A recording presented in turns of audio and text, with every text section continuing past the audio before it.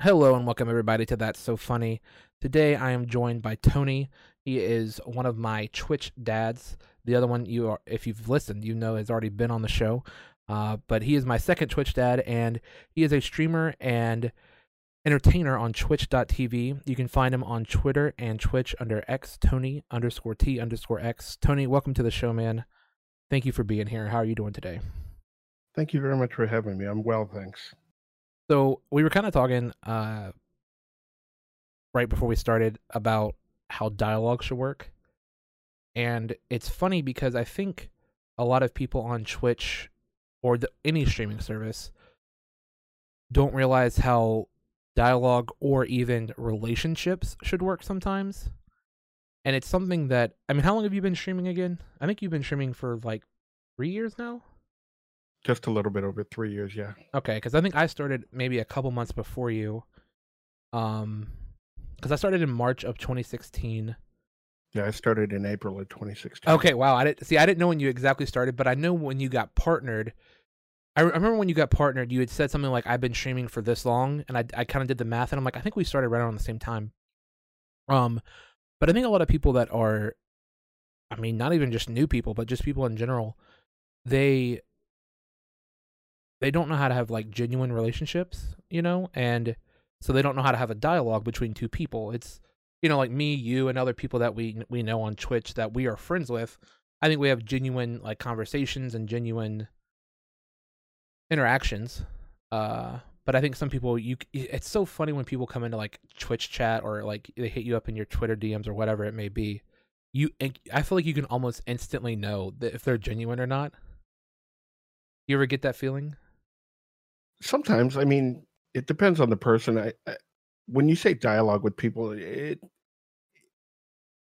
since I'm a little bit older than most people you'll find on Twitch, I feel like, learning how to listen to somebody else really helps. Yeah, I agree. I think that is a skill lost on most people. I think there's something that says, I forget what the saying is, but it's something like, instead of waiting your turn to speak, try to actively listen to the other person. And I think some of that is somewhat due to social media because, I mean, especially on Twitter, I see people, they just like kind of like, they see a tweet and it could be part of a thread or just a single tweet, and they just fire off this response, and it's like, did you even read the whole tweet, or did you read the attached article, or whatever it may be? It's like you didn't listen, you didn't read or listen. And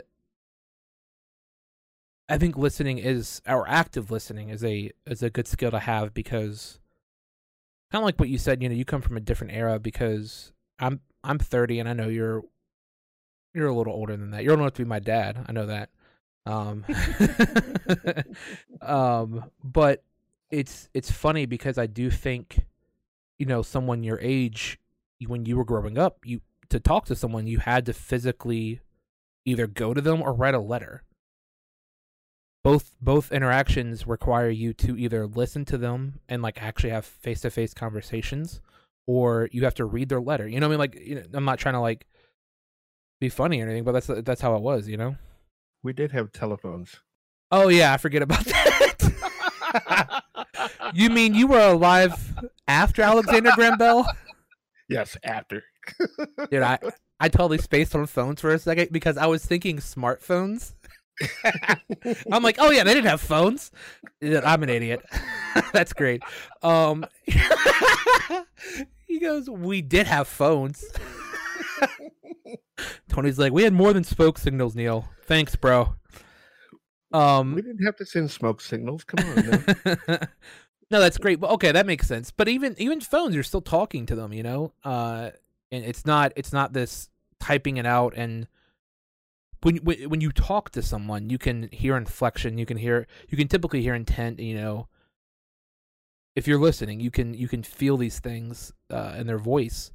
But when you're typing, some of that is lost. And I've actually found that I've had to tell people that I'm joking, which I hate, because I'm like, that ruins the joke if I have to tell you it's a joke.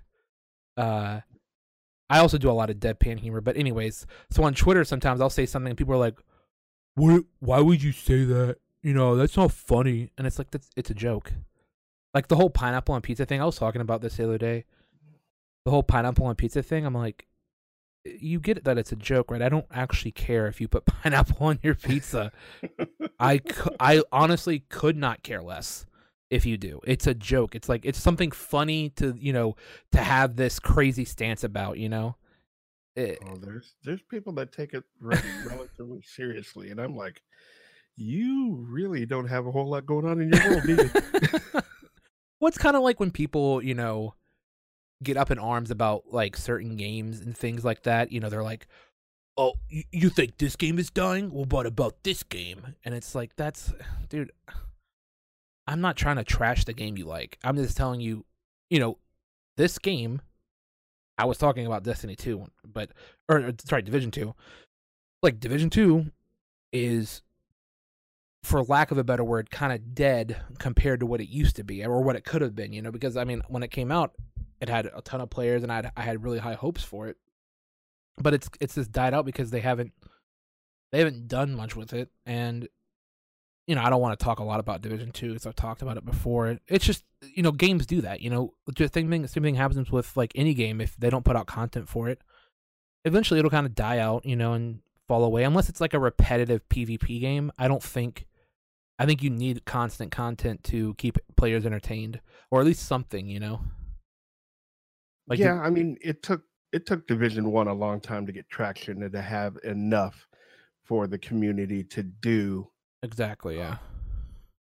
To put it to where it ended. I mean, a lot of people like to remember how it ended and don't remember how it started. Division 1 started just like Division 2 started. There was only certain things to do, and there was just this and this and this and this, and that was about it. So, I would say that they'll get around to it, and they'll flesh it all out, and in another year or so it'll be this big thing, and there'll be plenty of things to do, and people will be playing it. So, yeah. Right now it looks a little lackluster, but I have faith that they'll figure out what they want to do and give it to us. Definitely. And I mean, and kind of like to keep on the topic of like having a dialogue or a conversation with people, I feel like game devs in general, not just for any specific game, but game devs in general have done a better job about being open to the players. Because I feel like a couple years ago, game devs, they were trying to do this like kind of two-faced thing where it's like, oh, we'll show them what we want them to see, but in reality, we're doing this other thing. And I feel like for a couple of games in my recent memory, they've been like completely open, and it's worked out really well, like with their intent and like where they're going with the game.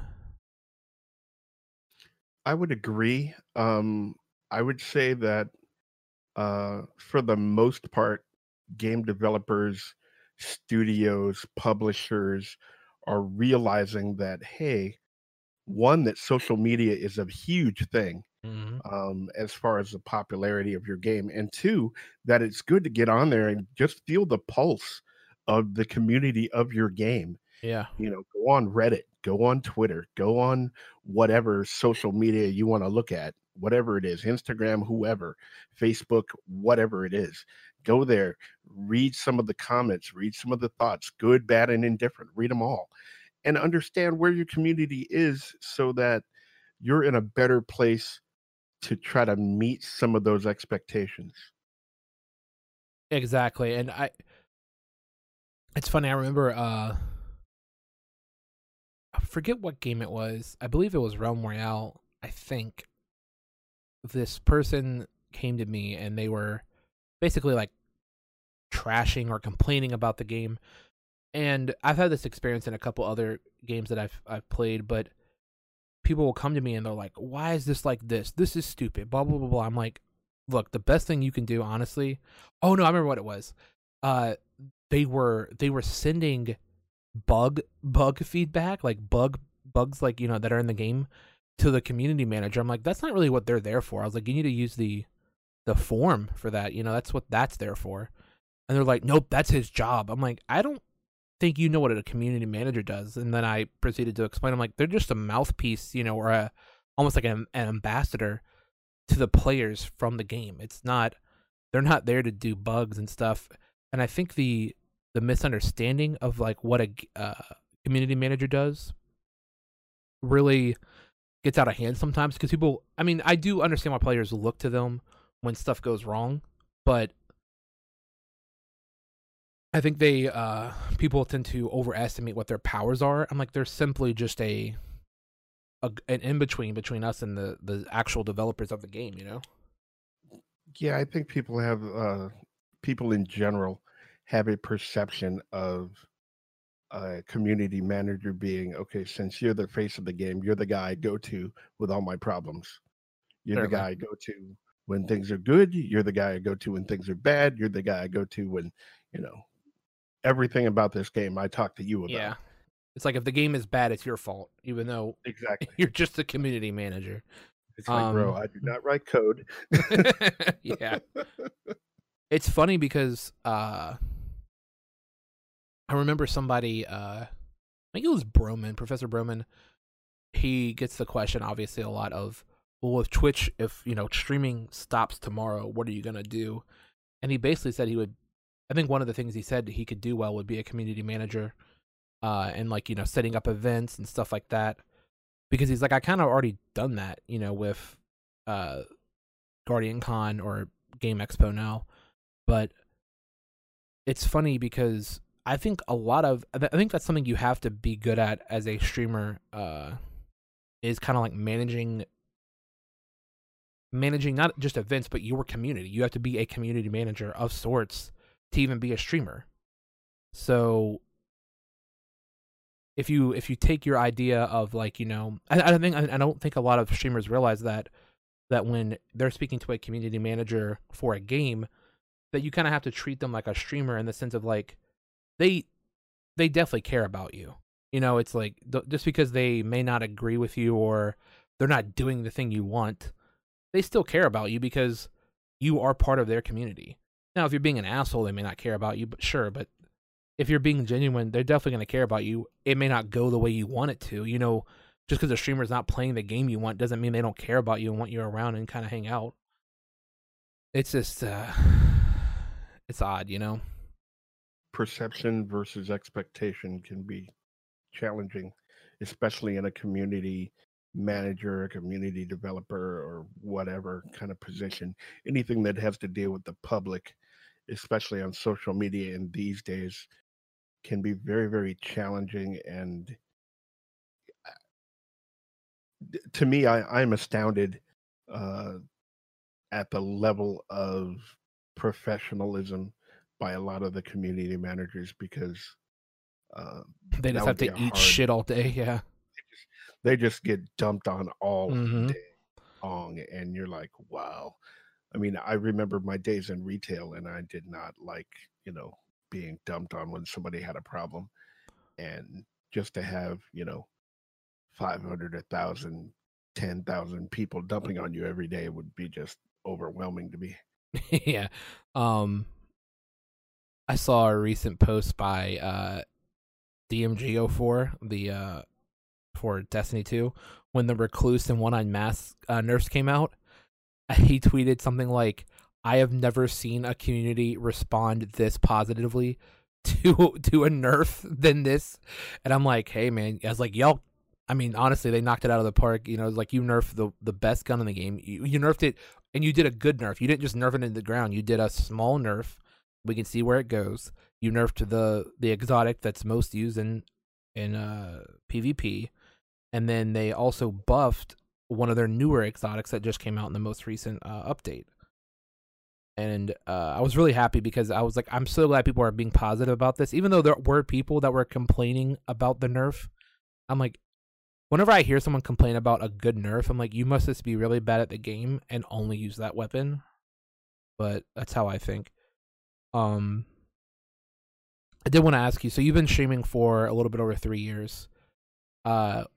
Other than like the day you found out that you got partnered, what do you think the happiest day you've had stream wise is,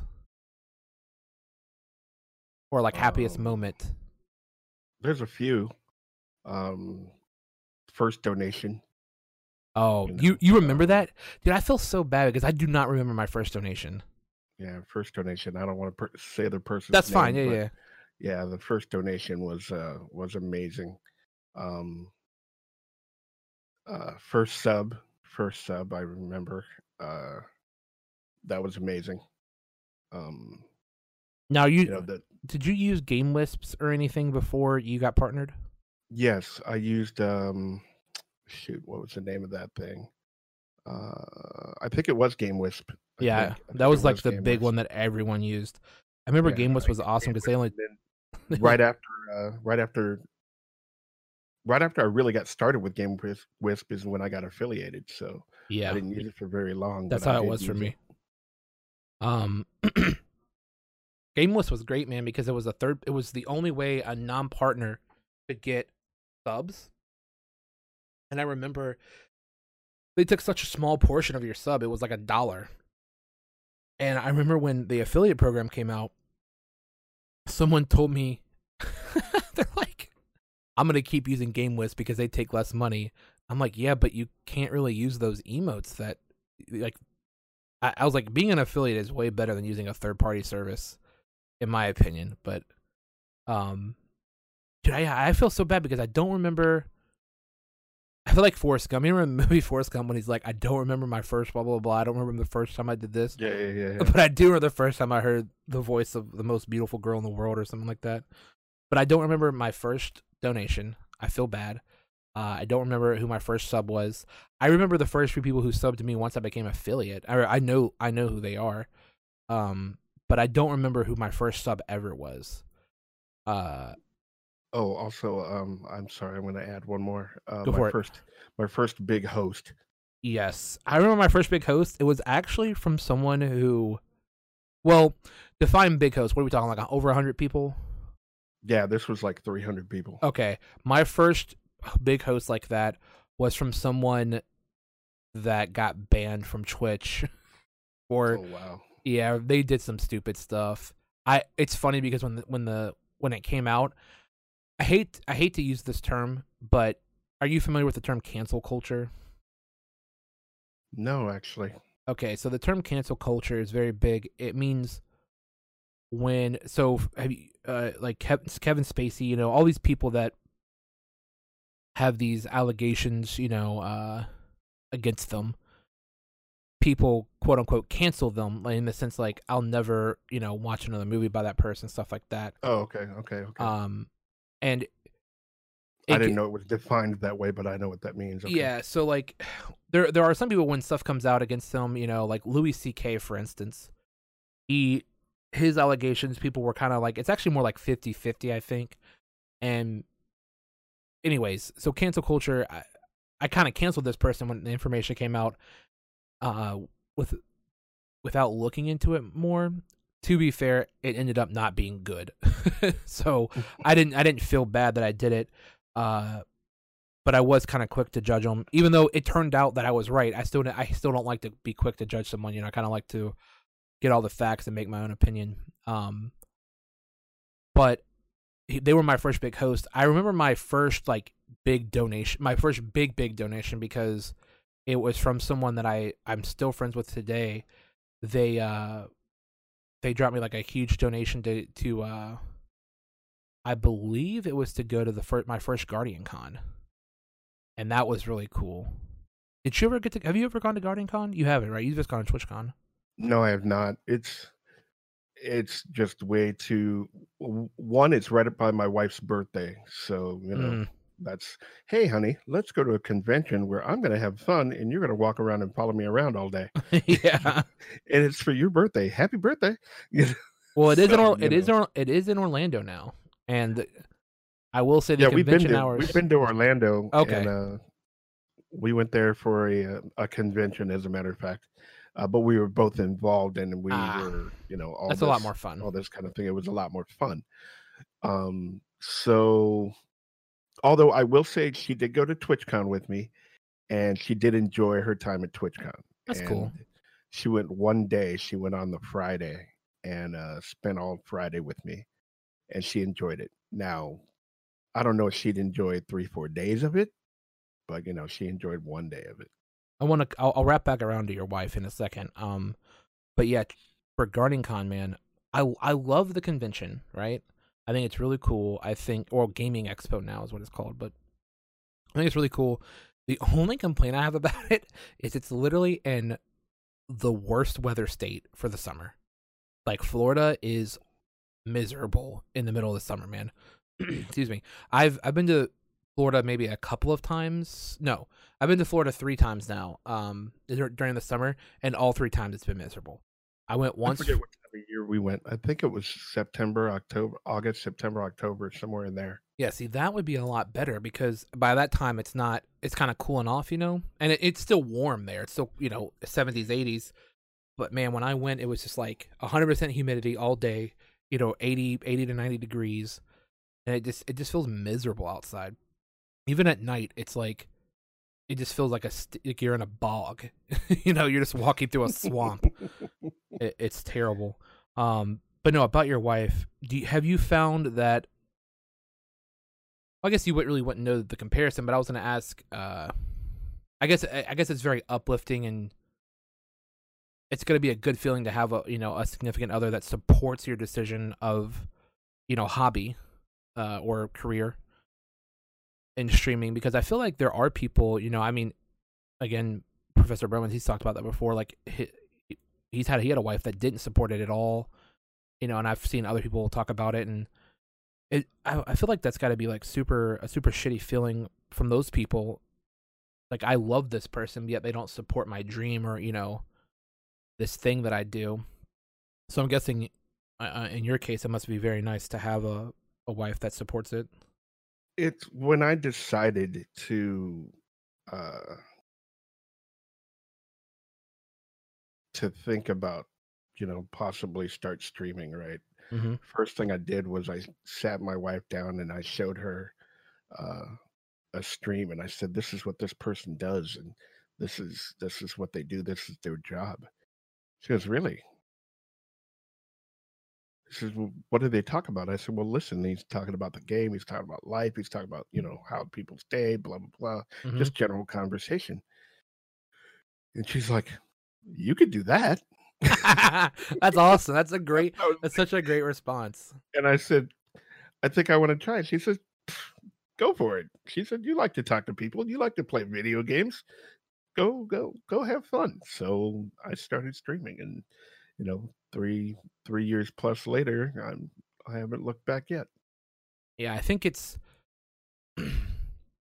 already being in a relationship. I think you definitely handled it perfectly. You have to go to them and be like, "Hey, this will take up a good portion of time," because I think Yes. that's what it is. Is relationships are mostly about time and communication, Time management and communication. Yes. exactly. And it's funny because I'm not in a relationship, and I think about it like, if I would, because I'm not actively pursuing a relationship, but if I were to go, on a date or like start talking to someone, would I tell them? I mean, I know the question I ask myself is, do I tell them like up front, like, "Hey, I do this thing"? It's like, obviously I do, because there's no point in not doing it. It's part of you. So. Exactly. It's like it's like I may not do it as much if I was in a relationship, but it's tough, I think, because like you said, time management. That's what a stream is. You have to have a schedule. You don't have to have a schedule, but you devote so much time to it a week. So you're kind of in a relationship with your stream, and then you add another relationship on top of that. It's like, I'm getting more relationships, more obligations, but I don't have more hours of the week. So I think it's another stressor, because like, especially if you work or have a kid. I mean, do people who have kids and stream? I'm like, kudos to you, because that's got to be tough. Yeah, the people that go to school, have a job, and then try to find time to stream. I'm like, wow. Yep. You got all kind of things going on that are way more important than streaming. But hey, if you wanna jump out there, go for it. It's like it's like people I went to school with, man. That I went to high school with, because I don't talk to anyone I went to college with, but people I went to. Well, I talked to one person I went to college with, but anyways, I talked to them. They're like, "Yeah, I got married. I have a 4-year-old. Blah blah blah blah." I'm like, "Yeah, I just sit at home and play video games in my free time." Guess we're about even. It's not even, but like I guess we're about the same. You know, it's like my stream's 4 years old almost. Does that count? You know, it's like it's just a weird feeling. I talked about this before, but like a problem I've had with streaming. I don't know if you've experienced this. Is like comparing yourself to other streamers and thinking like they're here, or they're at this place, or they get this many viewers, or they whatever. Why? It's like, what am I doing wrong that I'm not in that position or that place? All the time. Really? Okay. All the time. It's one of those self-doubt things that I think broadcasters struggle with, and I struggle with it myself. I try not to look at numbers because I'm an obsessive in my corporate career, right? Before I started streaming, I was a numbers guy, right? I needed to Mm. know how much of this we had on hand, how much I had coming in to replace it, how much was going out, how much was being sold. I had to know all those numbers. Yeah, you were always looking at the numbers. I was always looking at numbers. That was my job, to look at numbers and know, if somebody called and said, "Oh, I need 1,000 gallons of this particular color, and I need this, and I need this," and then I got to look at, how much is in stock. How am I gonna replenish it when I got to make this special batch? There were lots of things to juggle around. So I know me, and I know if I start looking at numbers, like comparing myself to any streamer out there, and you know I will obsess over it, and I will just beat myself up over it, like I'm sucking, I'm terrible, I'm not good, why am I doing this? I'll have that self-doubt. So I try not to look at those numbers. And today somebody came into the channel and said, "Well, you did this, and that's this, and that's this." And they spouted some numbers in the chat, and I said, "Well, thanks. Oh my I god. appreciate you doing that, but Was it was it someone you knew, or like? yeah, it's somebody I know." Oh my gosh. I feel like And some. I s But I just said, "Thanks," and I said, "I'm really not interested in those numbers. I appreciate that." And he said, "Well, that's really special." And I said, "Well, it's special because you think it's special. I don't think it's special. I just think it's something I do and that I'm having fun doing. I don't need to quantify it. I don't need to label it. It's just, what it was he was talking about how many hours I had in Division 1, how many hours I'd streamed Division 1. And it was a why would they? What? large number. Evidently, Yeah. you can look it up on a broadcaster. If you bring somebody's page up, you can look Did that not kind of know stuff that. up. That's really cool. I think that's interesting, Yeah, but I wouldn't. Yeah.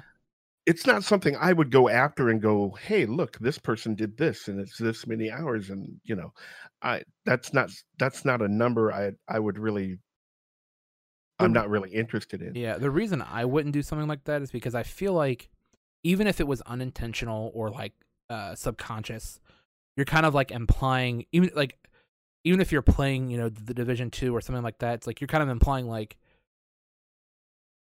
or the way I would look at it is like you're basically saying I should go back to playing either that game or its sequel, or that I've fallen from grace, or I don't know. That's just the kind of way I would take it. That's why I wouldn't want to bring it up to someone, because I wouldn't want them to think I was saying that. It's Right, I wouldn't wanna make somebody feel bad about where they were and what they had been doing exactly. and all that kind of thing. And that's just the way I think.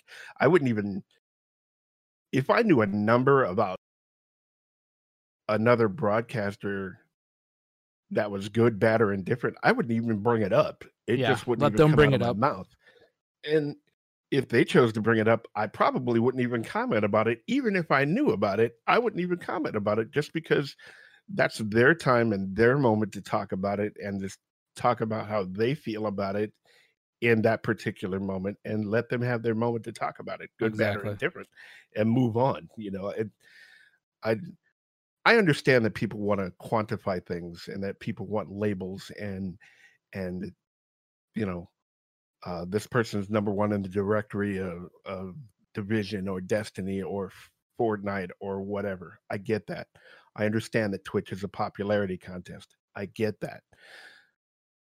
But at the same time, for me, from my perspective, I have to keep myself grounded in I want to have fun and play video games with friends and talk to my channel. Yeah, That's where I leave it.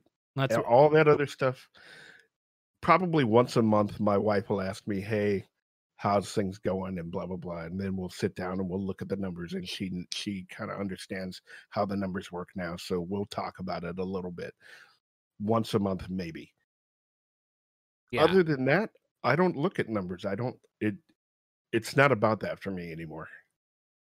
It just isn't, and it can't be, because I feel like if I'm paying attention to numbers and that kind of thing, then You're not. Yep.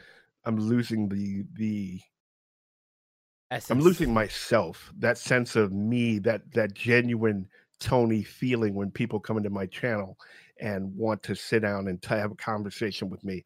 If I'm too worried about numbers, I'm losing that genuine Tony thing. Yeah, that's what I was gonna say. If you're focused on the numbers, you're focused on, you know, oh, last stream I had this many people, this stream I have this many people. You're not going to be focused on the people that are there and the people that are engaging you and stuff like that. And I can speak on that firsthand. I mean, at least that's how it was for me. Like, I went through a period. I've gone through this period a couple times, but where I get like really depressed about my stream, quote unquote, not performing well or whatever it may be. And it's like, yeah, you may only have 10 people watching you, but like those 10 people are watching, they're there. So it's like, just be there with them and, stuff like that. And I feel like it makes you more appreciative for the people that are there, however many people that may be, rather than, because, it's like, I'd rather have 10, 20, 30, whatever it may be, X number of like people that, regularly show up rather than like 100 new people every stream. I feel like that would get very tiring, and there's no community. The people there that show up in my channel every day, day in, day out, the regulars, let's call them. Those are people I talk to them, some of them before work. I talk to them, while they're at work. I talk to them after they come back from lunch. Mm-hmm. And then I talk to them, after they get home sometimes if I'm streaming late and, they're on the East Coast, I'm on the West Coast. If I keep streaming till like 3, 4, 5 o'clock in the afternoon, they're home and having dinner and I'm still on. And they're like, "Hey, I'm still hanging out with Tony. I've had a whole Tony day." So, I'm with those people throughout their entire day sometimes. So those moments and those experiences and the bond that you build with those people, whether they're in my channel for an hour, 2 hours, 6 hours, 8 hours, whatever the time frame will be, that bond is what's important. Yeah. That conversation, and I have a pretty good memory, so I tend to remember, somebody in my channel saying, "Oh, my kid was sick last week," and if I don't see him for a couple of days, almost the first thing out of my mouth when I see them the next time is, "Hey, how's it going? Hey, by the way, you said your son was sick. How's he doing?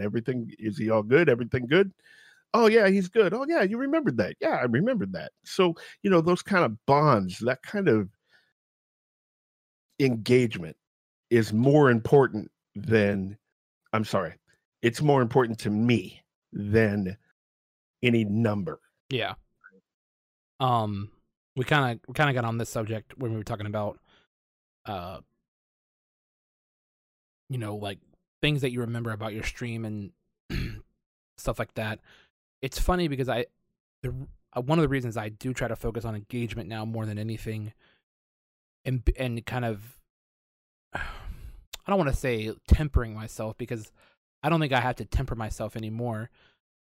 I would call myself a tempered version compared to what I used to be, but I remember a lot of the bad things that have happened on my stream compared. I don't know if you've had experiences like that, but like, I mean, I remember one time, like, I got in like a screaming match with someone that I was playing with, and it was like on stream. It was bad. Uh, Now this was like during the first year that I was streaming. I think it's funny because I feel like I've changed. When did we meet? Did we meet like 2 years ago? Roughly two and a half, something like that. Yeah, because Because I remember I would get up and be up at like midnight my time, and I'd and you still would be be playing. on. You'd be Yeah, playing. You'd be running survival, I'd still be playing. and That was I'd hang out in your channel and then take off and go, you know, go yeah, start my day up and about 3 a.m. my time. So I'd be with you for a good 2.5, 3 hours, bro. whatever time I woke up. I have to tell you, you have one of the craziest schedules that I've ever seen. I don't know if I know I've said something to you before about it, but man, when you start at 3 a.m., which is nuts. Well, how did you get on that schedule? So, in my corporate job, right, I live about an hour and a half, 2 hours away from where I worked. So every day I would get up at 3 and have come down, after I took my shower or whatever, got ready, come down, fix myself something to eat, and turn on some music or, the weather or the news or whatever for a little bit, and then jump on the freeway about 4 to 4:30, somewhere in there. And then that got me to work about between that that got me to work so I beat the traffic, going down into San Diego. I would beat most of the traffic and I'd get to work right as traffic was getting ugly. So it got me to work about a half hour to 45 minutes early. So then I could go to my desk, sit down, have a cup of coffee, pop open my email, listen to voicemails, make notes, and try to figure out what my priorities were for first thing in the morning and then go from there. So I got used to doing that. Once I got on that schedule, because I used to live in San Diego, right? And Mm-hmm. then when before we bought this house, I was only like maybe 15 minutes away from work. So, I'd roll out of bed, take a shower, jump in the car, be to Yeah, work right there. 15 minutes later, no big deal. Well, now 2 hours, possibly it can take up to 2 hours depending, and don't let there be an accident. It could be even longer. Um, I just got into the mindset of getting up that early and being there. And then when I left that type of that habit was just there and I just kept doing it. And then along the way I had back pain and that kind of thing that kind of kept me awake. I would go to bed about, 8:30, 9 o'clock, and I'd be up at 12, 12:30, 1 o'clock because my back was just so uncomfortable I couldn't sleep. So I Yeah. would just get up and, come downstairs and turn on the PC and hey, there's Neil. So Now, I know you were in the military. mhm. How long were you in? Did you serve? 83 to 89, so Oh, six okay, 6 years. years. Okay. Um, do you think being in the I know a big part of the military is obviously having structure and discipline. Do you think being in the military helped you both in your corporate life and then now streaming to have like discipline, on I'm gonna like kind of like what you were saying, you got to work a whole 30 to 45 minutes early, and streaming, you get up at the same time every day, and I don't see you cancel streams very often. So like, do you think that helped you have that discipline to do those things? It's a good thing and a bad thing. I mean, um, it's a good thing when you look at the structure, like saying, okay, I don't see you cancel streams that often. I get up 7 days a week and I stream 7 days a week. That's just what I do. Um, it can be a bad thing in, we talked about time management with, family and friends and that kind of thing. So if one of the reasons I stream so early is by the time my wife gets up on the weekend, on her weekend days off, I'm almost done streaming. Nice, yeah. So So then that it's way I can spend time with her, or if we exactly have to go down to San Diego and see family, or if we got something else to do, I have time to do that. Because if I streamed a normal, like, nine to say, five. 9 to 5 or 8 to 5, I'd be stuck, right? I would have to cancel streams here, there, and everywhere. But if I start earlier, I still have that time throughout the day. If she needs me to run errands while she's at work, then I can do that, right? I have that time and flexibility to be able to do that. That was one of the big reasons um, that I chose that particular time slot, and that I'm used to being awake anyway. Yeah, but I feel like that definitely helps. Do you think your time slot had uh not influence, but do you think it was a factor in you getting partnered? Like, do you think streaming at that time slot helped you, or or did it hold you back? Do you think when it came to Overall, I think it hurts my channel, to be honest, just because a lot of people aren't awake? I would say, yeah, because especially there's Americans. very few people in the America side of the house that are awake and up that early, unless you worked at third shift and you're just getting home or whatever Yeah, that case may be. There's not a lot. So I think overall it probably hurt my channel, um, and has stunted my channel's growth a little bit. But I like this particular time slot, and I'm actually thinking about changing it a little bit, just because with the like now I want to get up and I want to go for a bike ride in the morning, right? And get my yeah. morning started and do that kind of thing. So, and sometimes there's updates and stuff. And by the time when I get up at 2 and come down here, take my shower, and I come into my office and start turning things on, and there's updates all over the place, then I'm like, oh crap, I need these updates done before I can start. Mm-hmm. I'd like a little more time maybe to do that. So I talked to my channel about it, and we'll see if I actually make a move or not. But even if I do, it's not going to be super drastic. And be like, you start at 4 or 5 instead of 3. Yeah, I might start at 5, maybe 6 at the latest to Yeah, start, and then go to like noon, 3 o'clock at the latest, and then I mean, still if you're have doing time to do stuff. you're doing 7 days. Wait, so wait, do you stream? How long do you stream? Starting at 3, what time do you end normally? Typically between it depends on how I'm feeling and what's going on. If my back is feeling okay, then I'll stream till 9, 10 o'clock. If I'm feeling really good, then I can stream till noon, 1, 2, depending. Oh, okay. But typically I try to do a minimum of a 6 hour stream. That's still 42 hours a week. That's Yeah.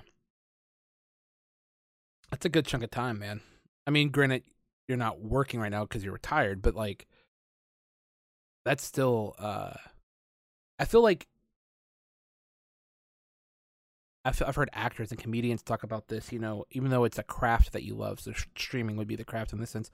It's a craft that you love. It still kind of probably feels like a job at certain points, and for me, it has taken the fun out of video games a little bit, but it's also added back in different areas. Like, for instance, I have this thing where I don't like to play video games off stream because I feel like I'm like withholding content or something.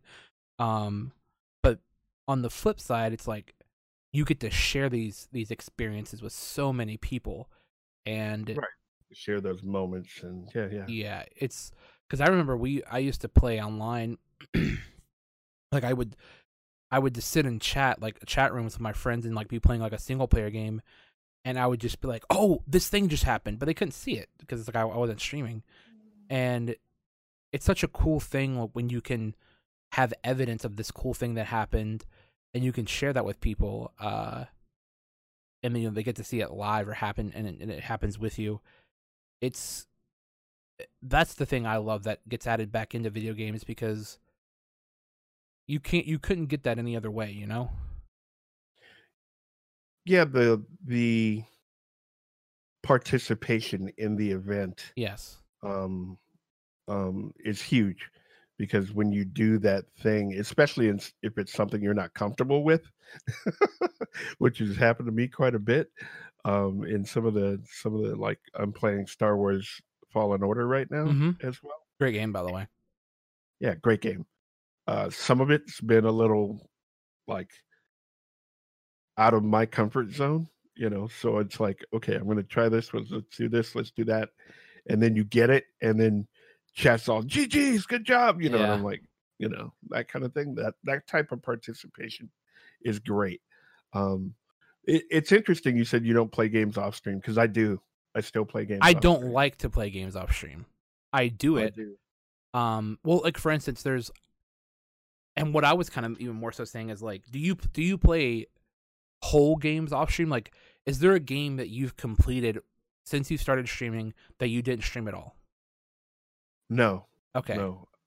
Every game I play has been on my stream at some point or Okay. another. That's kind of what I was getting at. I mean, I still play like Destiny and stuff off stream, but I have a catalog of single player games that I want to start playing through, and I've had the urge to start them off stream sometimes, and I'm like, why would I do that? I am gonna start playing more of them on stream though, because I am kind of getting burnt out with Destiny right now. Just I've been playing a lot of it, and I've kind of done everything that's in the game, so I am gonna start playing more. But that's kind of what I was saying. It's like I don't like to. I wouldn't want to play a whole game off stream. Like I wouldn't want to get the new. I would like the Jedi Fallen Order. I wouldn't get that and play it off stream and then just be like, hey, this game's great. Sorry you guys didn't get to watch any of it.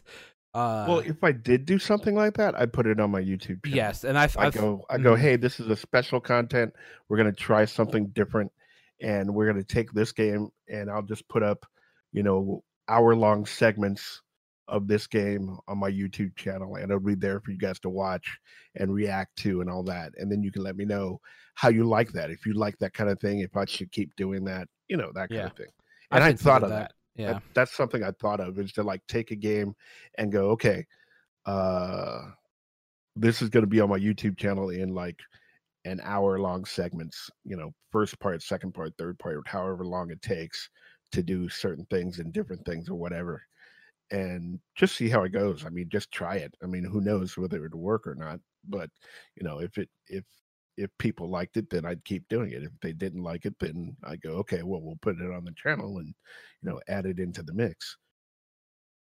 Yeah, I've thought of that before, and I think the only reason I didn't do it was because my YouTube isn't really that big, and it just felt kind of like superfluous to me. Like, hey, I know I normally stream video games, but I put this on YouTube, so if you want to watch it, I'm sending you to a different. And I know that's what YouTube is for, and I know why, why it would be smart to do it. I just felt kind of weird about doing it. I guess I don't know. I have really odd feelings about stuff sometimes that, it's like, why wouldn't I just stream it? If I'm gonna play it anyways. But I will say, if there were like 5 different games out and you wanted to, what you say, this one was super important for you to stream, and this one was kind of important for you to stream, and then this one wasn't that important, but you still wanted to play it. That third one down there, you could go, I could put this on YouTube, and then tell people, okay, this is what I did. I put this on YouTube, blah blah blah. You can check it out there and tell me how you liked it, and blah blah blah. That's a that's a good way to put it. I really like that. I think that kind of makes sense because there's always going to be a new game, right? Exactly. So that third game might get shuffled down to now it's the 7th game. Yeah, that's kind of then you never really get to that 7th game, because now there's a new number 1, number 2, number 1, number 2, number 3, number 1, and then number 5 goes, oh well, that's now important, so now that's number 1. Yep. So that might be another way to. And that's kind of what I'm thinking. There's a couple games that I'm looking at that I'm like, I could just play that, put a half hour, an hour, not something too terribly long, but something small, an hour, half hour on YouTube, and see how it goes, and just throw a chapter of this and a chapter of that and a chapter of this, and see what happens. If it works, it works. If it doesn't, it ain't hurting nothing. That's true. Speaking of games, have you played the Witcher series at all? The only one I played, the only one I've touched is Witcher 3. Okay. And that's such a huge game. I didn't even get through it. Yeah, I started it, and I would need to restart that game if I was going to play it now. Well, that's actually what my plan is. I think I'm gonna finish Jedi Fallen Order, then I think I'm gonna restart Witcher 3, because the series that's coming out in December, the Witcher series. Have you watched the trailer for that? No, I have not. So at first, So I'll tell you who they casted as Geralt. So get the image of Geralt in your head real quick. Hmm. They casted Henry Cavill, From Superman. yeah, So interesting. yeah, when I heard that, I was like, he seems a little bit too pretty boy, for the role. And then like these initial like photos came out, and I'm like, oh, this looks terrible.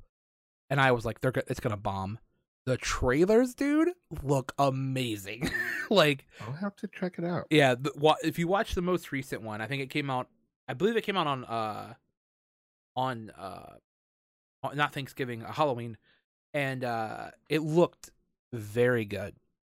I think Netflix actually put some money into it, and it makes it look really good.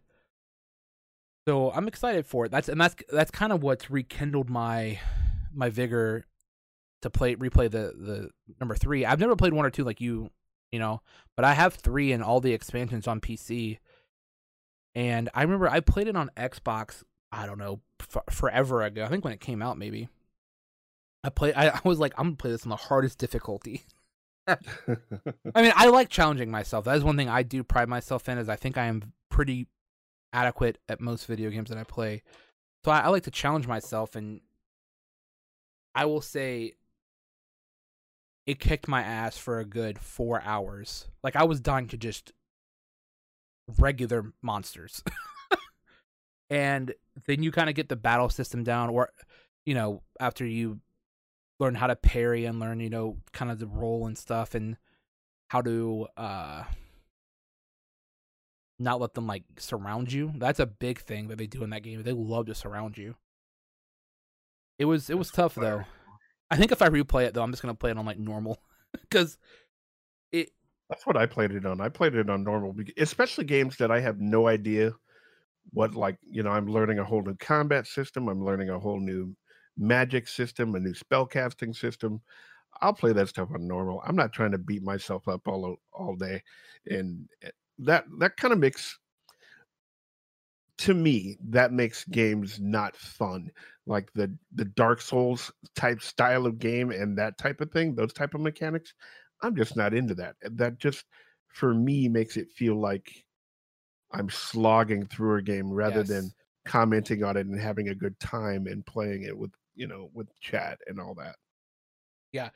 I'm on the fence about it, because I hold that opinion, basically. Like, what, other than the purpose of having that challenge and feeling that accomplishment, if you do beat it on like a really hard difficulty, in the end, kind of what you said, how much time am I going to waste to get that accomplishment? And will the accomplishment outweigh the time that I wasted, or the feeling, like you said, of being slogging through it? Or, I did that with God of War, actually, which was the dumbest thing ever. I had never played a single God of War game. And this most recent God of War game, have you played it by chance? I played some of it. I never finished it, but I did play some of it. So I think it's one of the best games I've ever played. I would highly recommend finishing it if you haven't. I loved it. But I started it on the hardest difficulty. The combat system is unlike any other I've ever played. I mean, obviously, like, over the shoulder and like rolling and stuff I'm used to, but the axe throwing, along with like, using it to trip up enemies, and you have to like debilitate them, and disable them, and kind of crowd control them, and fight them off one at a time. And it's such a different gameplay than any other like fighter that I played, because Dark Souls even is typically 1-on-1, and it's more about like parry and timing, and just landing your shots when you can. But God of War was, dude, when you play on the hardest difficulty, they do not care about your life. They want you to quit the game. I mean, it is tough. I have thought about going back and replaying it on the hardest difficulty, because I had such a great time, and I think the combat is honestly some of the best that I've ever played. Like, I think Jedi Fallen Order is actually, it doesn't rival it per se. I think God of War still a little bit better in certain areas because it was so innovative. But Jedi Fallen Order, I think the combat's really good in too. And that's why I didn't play it on the hardest difficulty, because I'm like, I don't want to get my ass kicked. I don't think that's fun. You know, kind of what you were saying. It's cool to play on the hardest difficulty and beat it on that, but I'd rather just not waste that time, you know? I'd rather feel like I'm having fun rather than feel Exactly. like I'm not. And talking about God of War, you know that's like one of my favorite franchises of all time, right? No, I I did not played know that. I've played every God of War game there is, and man, I played so much God of War. I tell this story on my channel, and my wife gets a kick out of it because uh, it happened on a weekend. Um, it was a Friday night, and I came home, and at the time I used to drink Captain Morgan and Coke, right? So I would Yeah. make a drink and sit down and turn on the God of War. And okay, we're gonna be here till we get past this. I always had a goal. Okay, I'm gonna get to this, and Like that. then if I made that goal, you know, I would just keep going and keep going and keep going. Well, I had gotten up and made quite a few drinks and just fell asleep, and I'm under a blanket. I have the controller in my lap under a blanket because I'm cold, right? So I have the blanket like up to my shoulders, so only my head's sticking out of this blanket. My hands are in my lap with the controller. The TV is black screen with red letters saying "You are dead" pulsating on the screen. And my wife came out to go to work the next morning, and it was Saturday morning. She had to work, and I didn't. And I'm just sitting there in my chair, sleep, with my head down, and the TV's pulsing. You are dead. You are dead. You are dead. She laughed her ass off for weeks and weeks over that. And that's a picture perfect. I Oh yeah, wish she didn't. I'm glad she I didn't take a wish we had picture that of picture, man. that. Like, are I'm you glad referring she to my character or me on the couch? Which one are we talking about here? Yeah, she goes, I looked at you, and I looked at the TV, and I looked at you, and she just started dying laughing, and that's what woke me up. What?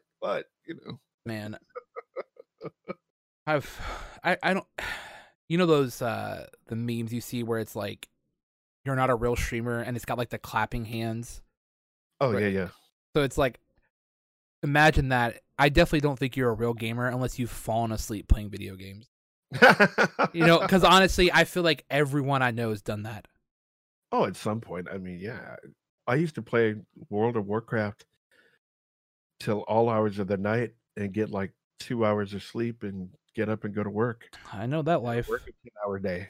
And You then, know, good. then we would be talking. The guys I played World of Warcraft with, I worked with. Oh. So we would be talking about World of Warcraft all day at work. And then it got so bad, my friend Bill, we would bring our laptops to work and then go to the Starbucks down the street and sit in Starbucks and do heroic dungeons for lunch. What a nerd. And then go back to work.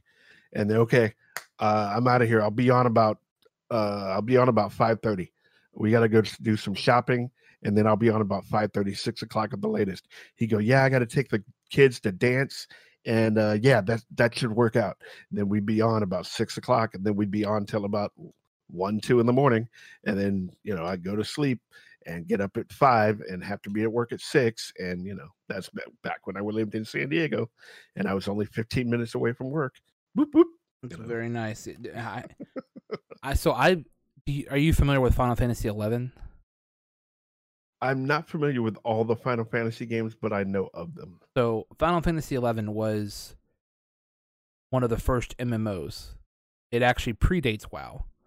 It came out in between WoW and EverQuest. And it's very different from WoW. It's still an MMO in the sense that it has like tanks, DPS, and healers, and you have spells and stuff. It's all that's the same, but the structurally and UI, it was very different. I played that from when I was 14. So that would have been 2003. I almost said 2003. I know. So I started playing that in like 2003. and it was like, well into its expansions, and I played that till I was 19. So that was 5 years. By the time that I quit the game, I had a year of logged time on the game. Wow. Yeah, we went hard in the paint on it, man. But you know what's funny? MMOs are very humbling experiences. Oh yeah. Even by the Yeah. time I was done, I was not that good. Not nearly as. I think I'm pretty good at MMOs now because I've played Final Fantasy 14 quite a bit, and I didn't play well, but I've gotten a lot better. But when I first started Final Fantasy 11, granted I was 14, so I was a kid. I was terrible. Like, it took me a year to get my first max job, like or class or whatever. It was, granted, it was Japanese based, and like stereotypically speaking, dude, Japanese people do not fuck around when it comes to like difficulty of video games. The reason 11 was so hard is because Japanese culture is very community based. So to level, you couldn't just queue up for a dungeon finder. You had to like build a party and go somewhere and just kill shit. There were no dungeons. Wow. So like to get from like, so the max level when I was playing was 70 or 75. It was 75, sorry. You would start at level 1, and just to get from like 1 to 10, you'd have to play probably 4 hours. Which, dude, I mean, it was like to get to like, even if you had like a like all the equipment and stuff you need, because like, unlike these newer MMOs, you couldn't just go to a vendor and buy like decent gear. Like to like actually level efficiently, you had to have crafted gear, which cost money, and it was tough. Like I said, it took me a year to get my first 75, and then obviously once you have a max level job, you can do things in the game to get money easier, so it makes leveling easier, etc. But the reason I bring that up is because I feel like a lot of people that play the two games we play the most, which is Destiny 2 or just Destiny and Division, I see people complain or like, whatever, and I'm like, you don't know what hard is. You don't know what grinding is. You never played an MMO. This is like MMO light. Yeah, really. I mean, when you think of like Burning Crusade and Wrath of the Lich King, the early days of World of Warcraft, it took you forever to get gold. Oh yeah. And to when you had 5 gold, you were rich. Well, we're seeing that now with WoW Classic. Yeah, people are understanding that now with the whole WoW Classic thing revitalized and all that. Mm-hmm. But it took a long time to get things and to do things, and you had to be a team player. You had to learn your particular job, whether you were a melee DPS, spell DPS, or whatever. You had to know your job and know it pretty damn well. So you had to learn, and get your butt kicked over and over and over and over and over till you figured out, oh, this is what I need to do at this time. This is what you had to learn the mechanics of the fights. And, there wasn't YouTube. Yeah. There weren't guides. There weren't guides. It was just, experience. You went in with a tank and a healer that kind of knew the fight and could talk about, okay, this fight, this guy does this and then when you would get to this area, he's going to do this, and I'm going to spin him around. I need everybody to move to the right because an AoE is going to come out and kill you if you're on the left. All that kind of stuff. Oh, you had to have people that had experience. If you didn't and you went in there cold, you just wiped and wiped and wiped and wiped. Or you had to kind of Sherpa them.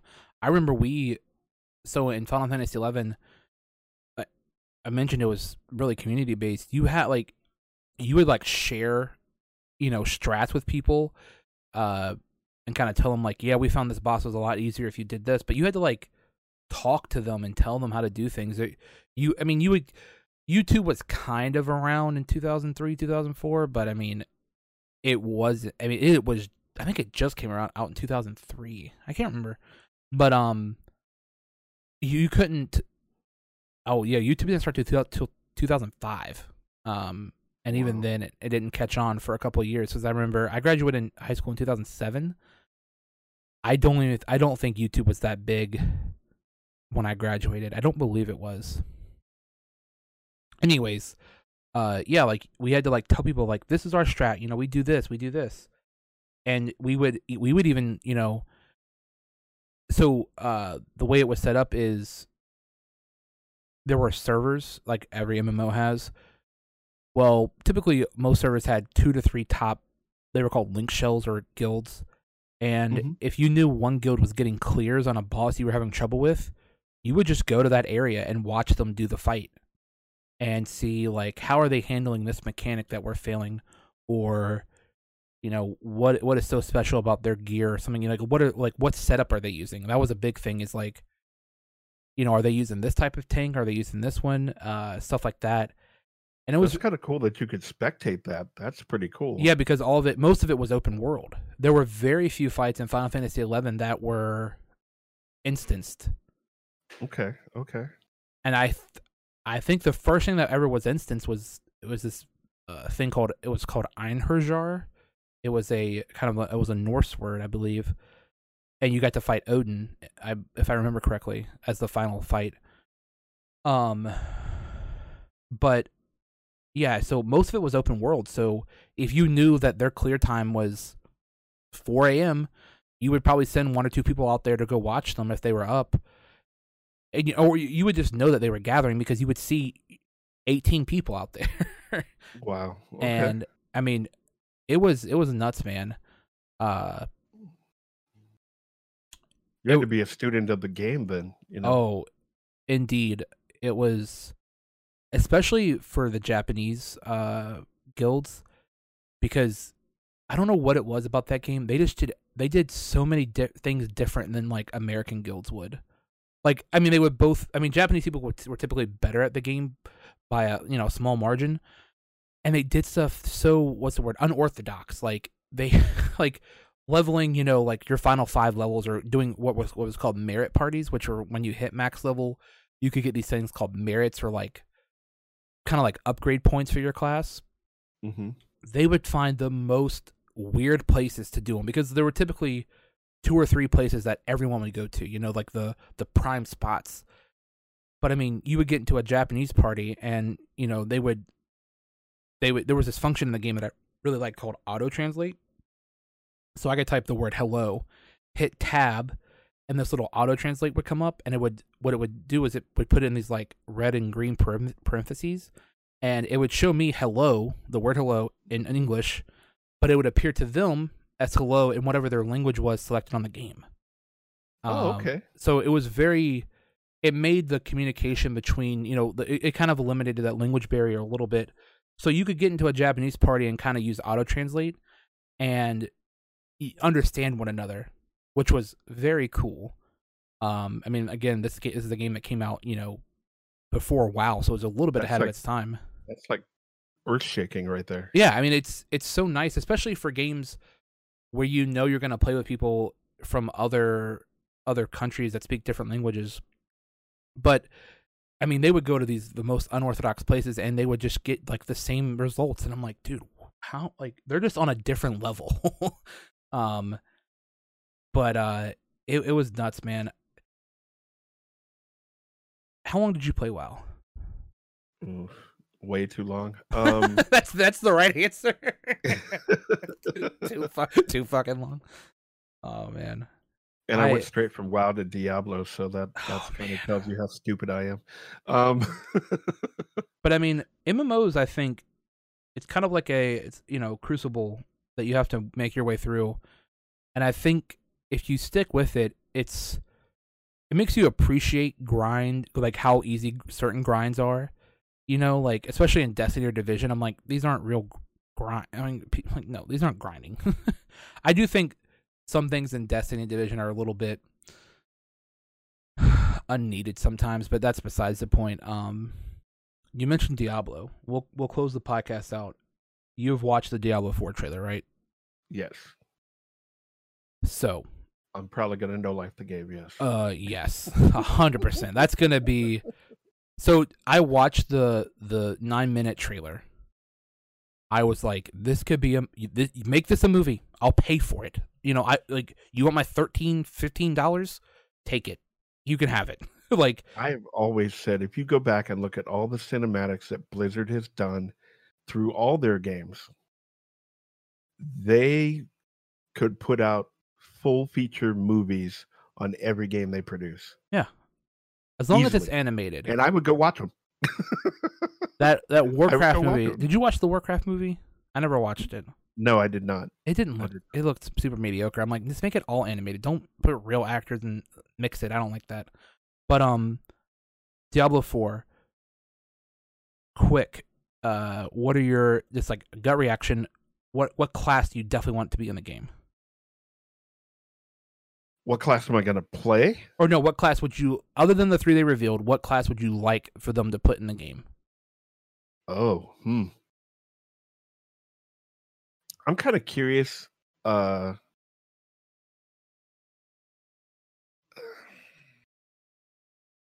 druid class that they have is the one that I'm most curious about. Okay. Because the shape-shifting, looks awesome. Instant shape-shifting looks awesome. Yeah, like when he like shapeshifts into the bear and like charges forward. Yeah. And then he's human forward and again. Like, that oh wow, sick. wait a minute, you're gonna be able to do that? Oh, holy crap, give me that. I will say, give me that guy. I am a barbarian at heart. I love brute warriors. I love. Now, if they put a paladin in the game, like a paladin type character, like Crusader was, I love those too. A character, my first character ever. It really was it. Was Paladin on what, Diablo 2?